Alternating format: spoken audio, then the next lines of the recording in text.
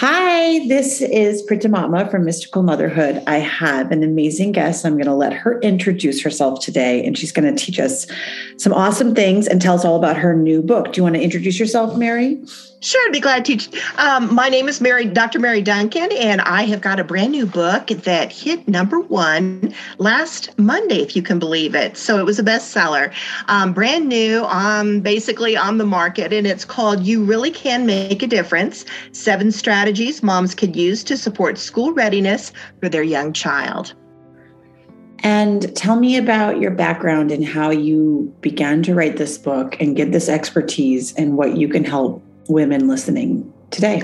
Oh, that's great. Well, it started about 30 years ago. I had a son that was born almost a month early. And with that, he was born on the cutoff date when school begins. So for him, I was potentially looking at the youngest child and possibly with him being born early, developmental delays. So from just a few months old, I began thinking in my mind, I need to start preparing him for school readiness. Otherwise, he was going to really be struggling with being prepared. So I began researching during his nap times. I would take out some of my early childhood textbooks. I was a classroom teacher, primary grades, taught early childhood as well. And from that, I began creating activities for him. I would write them down, and my thought was, if I have more children, I'll have all these activities ready, and that would be great. Well, I never had any more, but women's groups, churches, different places asked me to come and share with them the activities that I found. And so I began doing that for about 20 years, just going around and sharing with mom groups. Then I realized, you know what? I want to go back to school. Moms deserve the best. So I went back for a master's. Did research on what specifically in the 5 main subject areas children need to know, and how then can I equip mothers to be able to help support that foundation for school readiness with simple activities that they can do around the house. Well, as soon as that was done, my master's professor said, Mary, you need to keep going. And I thought, I can't do that. I can't get a doctorate. Well, there I went. And several years later, I finished up with my doctoral research in early childhood, specifically focusing on activities moms can do to help prepare children for school readiness. So the book that I wrote is what I found out from experience from moms, 30 years experience, and also just research. So a couple questions come automatically. That's awesome that you did all of that. You should be very proud and happy to help all these women. But I'd love to hear like the 3 top things that, really work for people that they can practically do if they're a working mom and, a stay-at-home mom. Because I know for working moms, it's harder to have that time. And then also another question that comes to mind that you maybe can weave in just happens to be, I get a lot of requests for podcasts, and I never said yes. And I said yes to you like immediately. I wrote you back, and I've never done that actually, really ever. And I hadn't even thought about it, but my daughter I didn't even think of the correlation of my intuition of following through, but she was just diagnosed with likely dyslexia and also ADD. But she's very special. She's very magical. She's like a little fairy, incredibly psychic. All of it, like I know that it doesn't really matter for her. It has nothing to do with what her future will be about. But I caught it so early. But I probably didn't do enough activities with her, but she's also the youngest of her class. I recognized that in the car ride before coming to talk to you. I said, I thought about, her name's India, and she's the youngest of her class. So how do we do it from the, 0 to 5? But then also like, what if it's too late? When is it too late? What can we do afterwards? Oh gosh, it's never too late. I like I said, my favorite grade to teach was first. I've taught Well, all the elementary grades. Now I teach graduate school, so I actually teach teachers that have classrooms full of children, and I like to inspire them. So going back to your question, really you can start anywhere. Just start where you're at right now, reading to her. Now with dyslexia, phonics is really important, and the reason I say that is I too have dyslexia. Okay. And that was not diagnosed when I was young. But we learn differently. We learn in a different part of our brain for reading. And what I have found is we do work harder. And it does pay off in the end. All the research that I did ended up paying off for the moms that I now serve. Because I dig into what I do, it is hard work that accomplishes things. And I bet your daughter can do that. Creativity is there. We think in more holistic, so that will benefit her in the long run. But for school, I would encourage manipulatives. I would encourage things like when you're adding 1 plus 2, you could have 1 little bear plus 2 little bears. So she visually sees what she is adding so that she can understand that the number 1 means 1 bear. The number 2 means 2 bears. And the reason I say that is because I had a student in first grade that did not understand that concept, which is why I kept going younger and younger and younger, thinking, well, if I can build this foundation, then they're more prepared for the next year. Well, if I build this next grade, then they'll be more prepared. And I finally realized that it's when they're at home, when we are moms and we're the first teacher in our child's life. So there are specific things that we can do with our young children while they're still at home. And my goal is 9 to 15 minutes a day. 9 to 15 minutes. That being, anybody can do that. As a working mom, we can do that. As a stay-at-home mom, we can do that. It can be broken up in 2 minutes here, 3 minutes there. Another 3 minutes at another time, whether it's getting ready in the morning, reading before they go to bed, as they're playing in their bath water. It's just a matter of adding things into their day during routine times of the day, using things we have around the house. In other words, I'm not advocating going out and spending a fortune on toys. It's the conversations that we have with our children. It's the problem solving that we're able to ask that helps them to think in that higher thinking skills. When we are at the grocery store and we are walking through the vegetable line and our child's in the cart, and we talk about which of these vegetables here is green, and then help showing them which one to pick that's green. And that's just done. That's 20 seconds. And yet it's just part of the day. So it's not like we send our child over here for 3 hours to plan something, because that's not realistic. Because a child's attention span, and I cover this more in the book, that a child's attention span is 3 minutes times their age. For example, if your child is 2 years old, their attention span would be 6 minutes. So if your child is 4 years old, again, we times that times 12, or to equal 12. So realistically, to be able to hold your child's attention span for 2 or 3 minutes, that's great. When you look at a book, and when I say look at a book, if you have a child that's 2 or 3 years old sitting on your lap, you won't have a chance to read through the whole story and them to sit mesmerized for every page. That's a rare child. But realistically, you may choose 5 pages that have pictures of things that they remember, like a kitty, a dog, baby.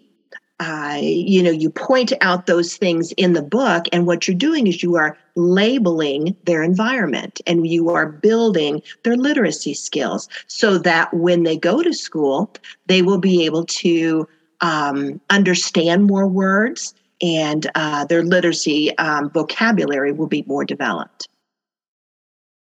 I can see you're ready for another question. I'm just thinking, so when you've been working with moms, like what are the common what are the common issues that they've, like come to you for? What's like, I know, because the dyslexia one, that's really great to hear. I know that everyone's born with what they're supposed to be born with to do what they're here to do, right? Exactly. But what about what other issues have you seen with moms come up that are specifically, you see them over and over and over again? Yes. I guess just the thought of realizing, is there something that I can do today that can help my child in the future? Is there anything I can do? And let me give you an example. Okay, you're in the kitchen and you finish with cooking all the eggs, and you have an empty egg carton, and you have a jar on the side with large white marshmallows in it, and you take out 12 marshmallows. You help your child to see that you can put one marshmallow in each of the containers, the egg carton.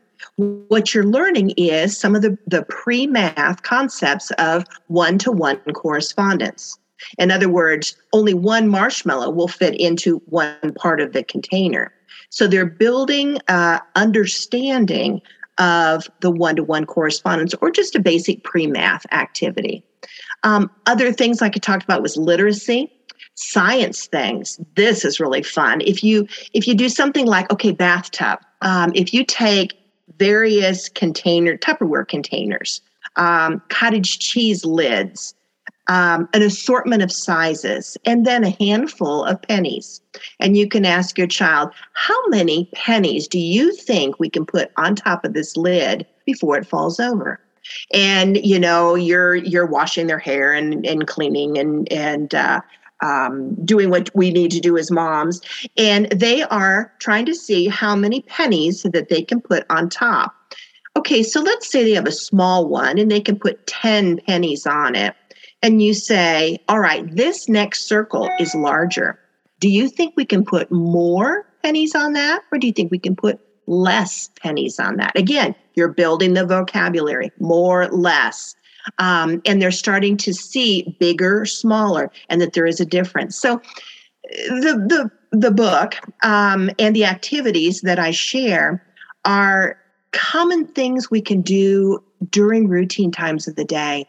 It's not something that you have to be highly skilled at. It's not something that is difficult, we all have pennies. We all have plastic, lids, because if you keep things or recycle things. I didn't have a lot of money to work with when my son was small. And so I just used what I had around the house, which is where all the ideas came from. And so now in December, I'm looking at launching a second book, and that book will contain over 1,000 ideas for moms to be able to just read age-appropriate activities in the 5 main subject areas. But this first book basically talks about how long is a child's attention span, when is the best time for teachable moments, because there's cycles of a child's day. What activities can I do? If my child is 3 years old, what activities could I do in pre-math? I talk about bonding. I talk about the brain and how we learn. And then specifically where we as moms impact the brain. Can I ask, as you're saying that, what are the times of days that are better? Like, I know I don't function as well at night. Are they going to function? Is it per child, or is it? Yes. Excellent question. It does. That's where we become, as moms, we become a student of our child. We find out what their strengths are.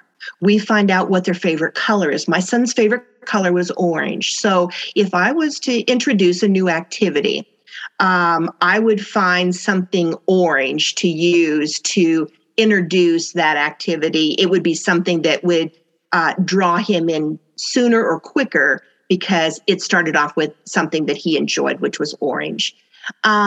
Okay, so the time of the day, depending on if your child has just awakened from a nap, they are alert mentally, but their body is not fully engaged with activity. So that would be a good time to read to your child. And again, you've got to read your child's body language. Are they high energy or are they more mellow? So during the mellow times, And I specifically list out things that you can do. That would be an example as they get a little bit older. Coloring, learning about markers, putting puzzles together, learning to use scissors, as you have them close to you, or again, markers, paper with no lines on it. That way it doesn't force the child to stay within the lines, but it allows for creativity as they're trying to make those little fun letters to start with. Okay, so for big muscle activities, it would be things like the younger years, they could pull a laundry basket behind them as they're learning to walk around, or pushing something. Large muscle activities would be climbing in play equipment, riding a bike, doing things outside where they have to use big muscles, where they want to get rid of a lot of energy. So yes, there are times of the day for different things. What about for people that have more than one child? Mm-hmm. And each child's very different. So like one that's like type A and another one that's not, and one that's like really good. How do you manage the self-esteem of kids that, they look up to their older brother or sister and then they create a complex? Because does that make sense? Yes. Oh, yes. And I do address that a little bit. It's building your child's self-esteem. And what I try to focus on, when you have an older child, it's important to be able to have the little one, either, if you have an opportunity to have them in for a nap or playpen or something like that, where they can be corralled or not involved so much with the child if they're putting a puzzle together. And that allows you some one-on-one time. And again, this can be 2 to 3 minutes. And then the other child may start fussing, you pick them up, and then you're ready to do something with them. But it's weaving them into your day where we're interacting with them, asking them questions. I've got a video on my website. It's called Tools for Motherhood, which is the website, toolsformotherhood.com. And in the video, it talks about the 5 main key points to keep in mind when doing teachable moments. And, things I talk about are squatting down at their level, gentle touch, the tone of our voice, eye-to-eye contact. And I give examples of those as well. So going back to, hopefully that answers your question. Yeah, no, that's really helpful. I like that, getting down on your knees. I remember I have a memory from childhood, because my mom's an early education teacher, or she was, yeah. And I said, I only remembered my teacher's skirt, a polka dot skirt. And she's like, that's because she never got down on her knees and talked to you. So you only saw her polka dots. And I don't remember what she looked like. It was kind of like a cartoon when they'd have the teachers talking and you see the polka dot skirt. And I now get on my knees a lot, talk to my kids. But this is kind of like an different kind of question. So there is, I've read a lot of books about ancient ways of parenting. So in tribal societies, they would do only adult activities. And then the children would, have to like almost adapt to the adult world. And in this new world we're creating, it's almost like a helicoptering world of parenting, like let's give them so many classes, and my kid's going to go to this class and this class and this activity and this activity. And I have always kind of, I do activities with my kids, but I've raised my children to be in the adult world. They're still kids, but like they traveled around the world with me. They can go to nice restaurants. They can hold themselves in a train. You know what I mean? They can be on an airplane, but they're also still children, and I let them play. But how do you balance between like the type A mom that really wants to do activity after activity? Because I can just see like people could take your book and then make it kind of helicopter, with the wrong word, but how do you have a balance between those two ways of parenting? Like the tribal way of like the child becomes a part of the adult community. Yes. Versus. Okay. That's a wonderful question, because what we realize is play is a child's work.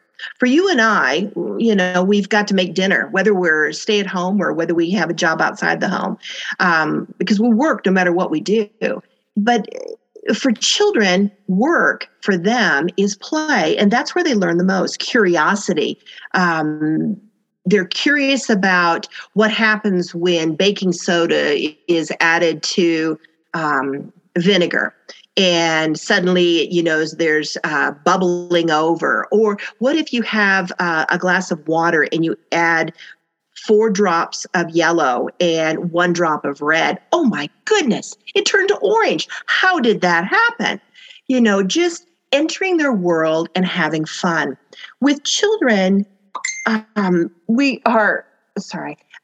with children, our goal is to allow opportunities for them to play, because play is how those pegs of things that they're learning, for example, pre-math, pre-science, pre-social studies, pre-writing, and pre-reading, the foundations that we're building are built through use of the 5 senses: taste, touch, hear, smell, and see. As moms, when we provide opportunities for our children to engage in activities, like we go out right now with fall and leaves, we pick a bunch of leaves and then we sort out all the red leaves and the yellow leaves. We're helping them to organize things. We're playing with them a little bit, but yet they're able to continue on with organizing if they're around 4 or 5. Again, understanding they are children, they do learn differently, and providing opportunities where their curiosity is brought to the surface, and then they're able to experiment with their world and learn more about it. And when do you think it's too early to have them do chores? Oh, when is a good idea to bring in chores? Because I'm finding that I'm getting a lot done by assigning things. Yes. Chores allow children to feel part of the family. Matter of fact, the second book, I even break it down into ages and specific things that they can do with chores. Now, with my son, what I did is I had chores and I paid him with pennies. And for each job, we'd count out maybe picking up the trash from the trash can in the bathroom and dumping it into the kitchen trash can. He earned 2 pennies with that. And then at the end of the week, we counted up how many pennies did he earn. That happened to work well with him. Another time he was sick and he did chores and he earned stickers, and for a sticker page. And so you have to, I guess, just decide what works best with your child and adapt it from there. And what do you think about, how do we assess how our child learns best? Like, how do we know, like, they learn by writing, or they learn by hearing, or they learn by sight? Like, what would give us the best signs that, because I remember I learned to read because my grandma put up all of these, which I wouldn't do in my house because I'm really into design. Yeah. But my grandma filled her whole house up with posters. Sure. And then I began to learn the songs from the posters, and then I began to read that way. And that's I remember that really worked for me. I don't know how she knew that. I don't know why she knew that, but she just knew I needed that.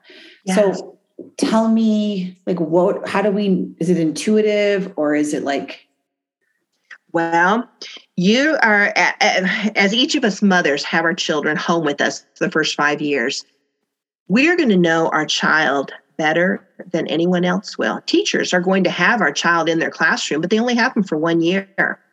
And when we have our children in the classroom and they go off to school, we still are going to know our child very well. And the more we can bond with them and learn their learning styles while they're young, the better we can help our child as they get to school and really in life, because our goal is to not only be a lifelong learner for ourselves, but to help equip our children to be lifelong learners. And we as moms, my son is 33 now, and we never stop being moms, and they still call and ask questions. And I guess that's the privilege of life. But how will we ever know? It's something that you don't know instantly. It is something that you experiment with. For example, some children may pick up on rhymes and poetry and finger plays and songs. Others may learn better through here's an example, spelling words. Let's just look at that for example. Once they get to school, if you know that your child enjoys smells and tastes and certain colors, then once they get to school, and I used to have first graders, you could, and I would have them practice their spelling words. You could get out a cake pan, just a rectangular one, and a box of powdered Jell-O. Open up the package, sprinkle it in, and as your child, you shake it out and it's all flat, and you have the word cat. That's one of your spelling words, let's say. Then your child can take their finger and you can show them how they can push in the Jell-O, and it'll make the C and then an A and then a T. And they're smelling the powder as they're making the letters. Their finger is tasting it as they're going. Their taste, touch, hear, smell, and see. The more organs, the more senses that they're using, the more it imprints in different parts of the brain, so that when that spelling test comes, then they're able to retain and recall those words. Again, focusing on the color that they like and perhaps the flavor that they like best. That's genius. Oh, thanks. That's like really smart. I would have never thought that. Like I would have not even like known, because I just like go on Amazon and I buy some flashcards and then I pray I can get them to stay still for 7 minutes. Yes. And that's what I do. And then if I get through that, I'm like, yeah, I did my homework, or whatever. And I don't know. So that's a great one. I like that one because one of my kids really likes sweets. There you go. And so you could do that with cooking, or you could do that with different things when you're cooking, and you could, rather than TV, you just, have them watch you put in cups, like things like that. That's cool. Exactly. Okay, here's another one. If you're cooking, and let's say that you're making macaroni, let's say a goulash or something like that. Some of the macaroni noodles fall over on the side of the counter. So your little one is standing there, just humming away, just, talking to you. And you can say, let's play a game. And so for the next 3 minutes, you can ask your child, all right, let's just have a story problem. Let's put 3 macaroni noodles on this napkin right here. And this napkin's we're going to pretend this is a lily pad, and these macaroni noodles are caterpillars. And let's say they're tadpoles or frogs. Let's call them frogs. All right, so lily pad and frogs, and you've got 3 on there. And you can say, all right, we've got 3 frogs that are having so much fun. There are 2 other little frogs that want to come over and sit on the lily pad with them. All right, let's bring them over. Now we've got 3 here and we've got 2 here. How many do we have altogether? I don't know. 1, 2, 3, 4, 5. You're touching them as you're counting them. What you've just shown them is a story problem. Story problems are hard because they are they're concepts that are not tangible. Maybe they're not able to move them. But if we can show them as a young child that story problems can be fun because there's a story involved with it, we play the game for maybe a minute and a half, and suddenly that story problem, I can do that. Okay, so let's say that little group of 5 now have one of them go home for dinner. Well, if one of them goes away, how many do we have left? I don't know. Let's find out. 1, 2, 3, 4. We have 4 that are left. And it's just going back and forth like that. Having learning become a way of life, having learning become something that's fun, and creating that thought of anticipation for learning and preparing for school. This is all really, really helpful. Like, I'm so appreciative of all the work you've done throughout your life. I'm trying to think of other questions I may have. What do you do with other learning disabilities? Like if it's not dyslexia or, here's some different scenarios. Like what about a mom, where there's problems in the house or something. Like I got to be home with my kids, but a lot of moms have to go right back to work. And let's say that mom has to give that child to a nanny all day long, 40 hours a week. And we don't know the education level of this nanny, or, maybe she's a teenager and that mom is just doing the best she can do, right? What can we give to like a nanny or someone else's? Because there's a lot of moms that can't be home with their kids. What can they like? Can they give their nanny the book and say, do these assignments? Are there any YouTube videos that you would like recommend that the nanny could do? Like things like that would help moms. That's a great question. Matter of fact, my research was on teen mothers and their perceptions of increasing literacy in their young children. And, I could tell you all sorts of stories, but what I found out from these young moms was what they were wanting to be able to learn. From what I gathered from research and from the different committees that I've been on and boards, national as well as state ones, I've found that, it's easy to work with middle-class mothers that are stay at home because the data is good. But that doesn't help those mothers that are teen moms or that are from a lower socioeconomic level or those that have nannies. So the book basically provides YouTubes. I do have YouTubes that are available through the website. You can see those. And what I do is I focus on a specific age and specific activity that they can do. The book, yes. Matter of fact, in the back part of the book, it lists out specific ages. And then this one is called Fishing for Letters and age 4 to 5. Pre-writing, that's the goal, materials that you need, and then what's specific to do. So if you've got a nanny, then that would be something that you could look through, or you could watch some YouTubes. You could gather some of the materials. I would keep it in a baggie, and then I had a plastic container with different activities in it. And depending on how much time I had, I would play certain games throughout the day. But the goal is the bonding that the mom can have with the young child while they're interacting. Mm-hmm. And that also helps prepare for that social emotional side of the child as well. So basically a mom that has a nanny and that kind of a situation, she can create this little plan and tell, because I feel like when I have a nanny, I have to tell them exactly what to do or nothing gets done. Yes. You have to say, okay, for 30 minutes, you need to do this at some point in the day and it has to be done. Or, maybe 25 minutes here and 25 minutes in the afternoon in between naps. I want you to do these 2 activities and let me know how it progresses. And maybe you rotate 3 to 5 activities a week, and then they progress and graduate, right? I think that's fabulous. Matter of fact, what I did, you and I think a lot alike, because when my son was small, I posted it on the refrigerator. I had a calendar. I had a week at a glance, and I had 1, maybe 2, depending on how old he was and how long his attention span was. I listed 1 or 2 activities that my goal was to achieve for that particular day. And by the end of the week, if I was able to get through all of them, great. So I think I like your idea, and it sounds like what we were both thinking the same way.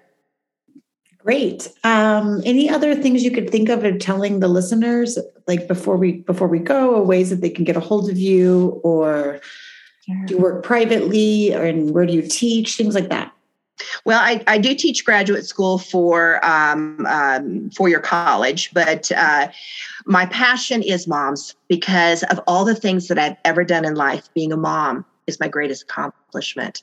That's the legacy that we live behind. It's not the houses, it's not the clothes, it's not the car, which is all great to have, but it's the kids we leave behind for the next generation.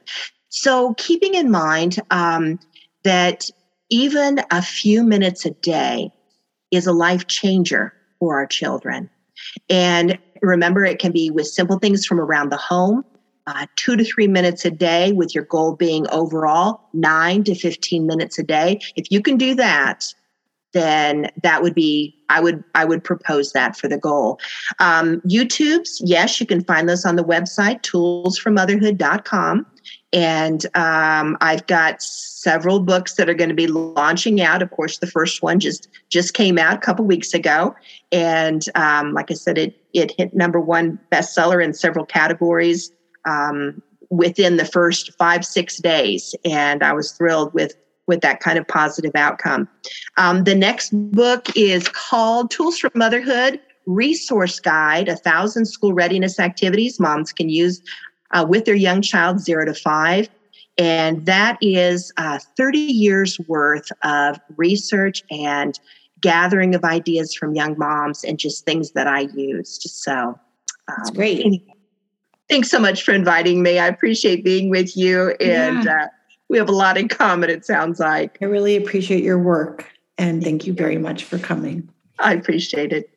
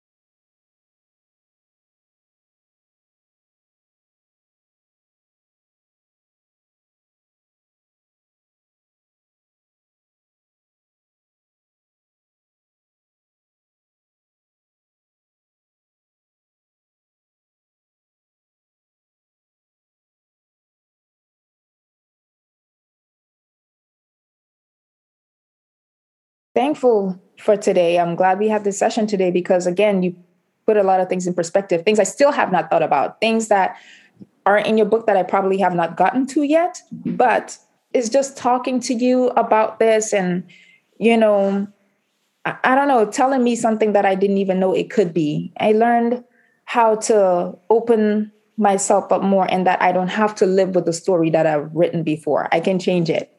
I just didn't, like I said, I didn't have a guide on how to go about releasing these things that are keeping me stuck. But now there's a way that I can change it around, change the globe. And yeah, just to repeat, so mystical motherhood, Kundalini yoga will take you so far, but it only takes you halfway up the mountain. Mm-hmm. And it's a really good way to get a lot of energy, and it's an amazing thing. Now, I don't think it takes you all the way up the mountain. I think that the heart does. Yes. And I think that mind-based meditation practices, once you actually get to the level of the heart, but you have to clear the mind enough and you have to clear the story enough to even know what the level of the heart is. Now, I'm going to get a lot of shit for saying that, but it's true. Like until you can, and like, we're just not ready on a heart level to get there, but like the next work I do. So I want you to do those meditations, okay, but know they have their own limitations and there's not just one road. But but to get into that heart is I keep on repeating back into the elements, you have to go into nature. Mm-hmm. You have to spend time alone because it's in that time alone that you'll actually gain your self-esteem. That's right. You have to walk, you have to it's like dedication back to self, love for self. And that generating that self-love all the way from the little girl up to now, whatever form that is like choosing you, then your environment responds to that. Your people and your son and your baby will respond to that internal change. Yeah, absolutely. I can see that happening. I can see that. Thank you so much. So work with whatever meditation feels good. Yes. But also do those other practices. Mm-hmm. I will do that. I will. Next week, I plan on starting on a new one in the book. And I don't know. I'm looking forward to it. I'm excited about it now. Like I'm very, very, very excited to do all of these. And cool. I don't know. The last one I did felt really amazing. Okay, so good. I'm ready. Okay. Reach out with any questions. Okay. I sure will. Okay. Thank you. Bye-bye.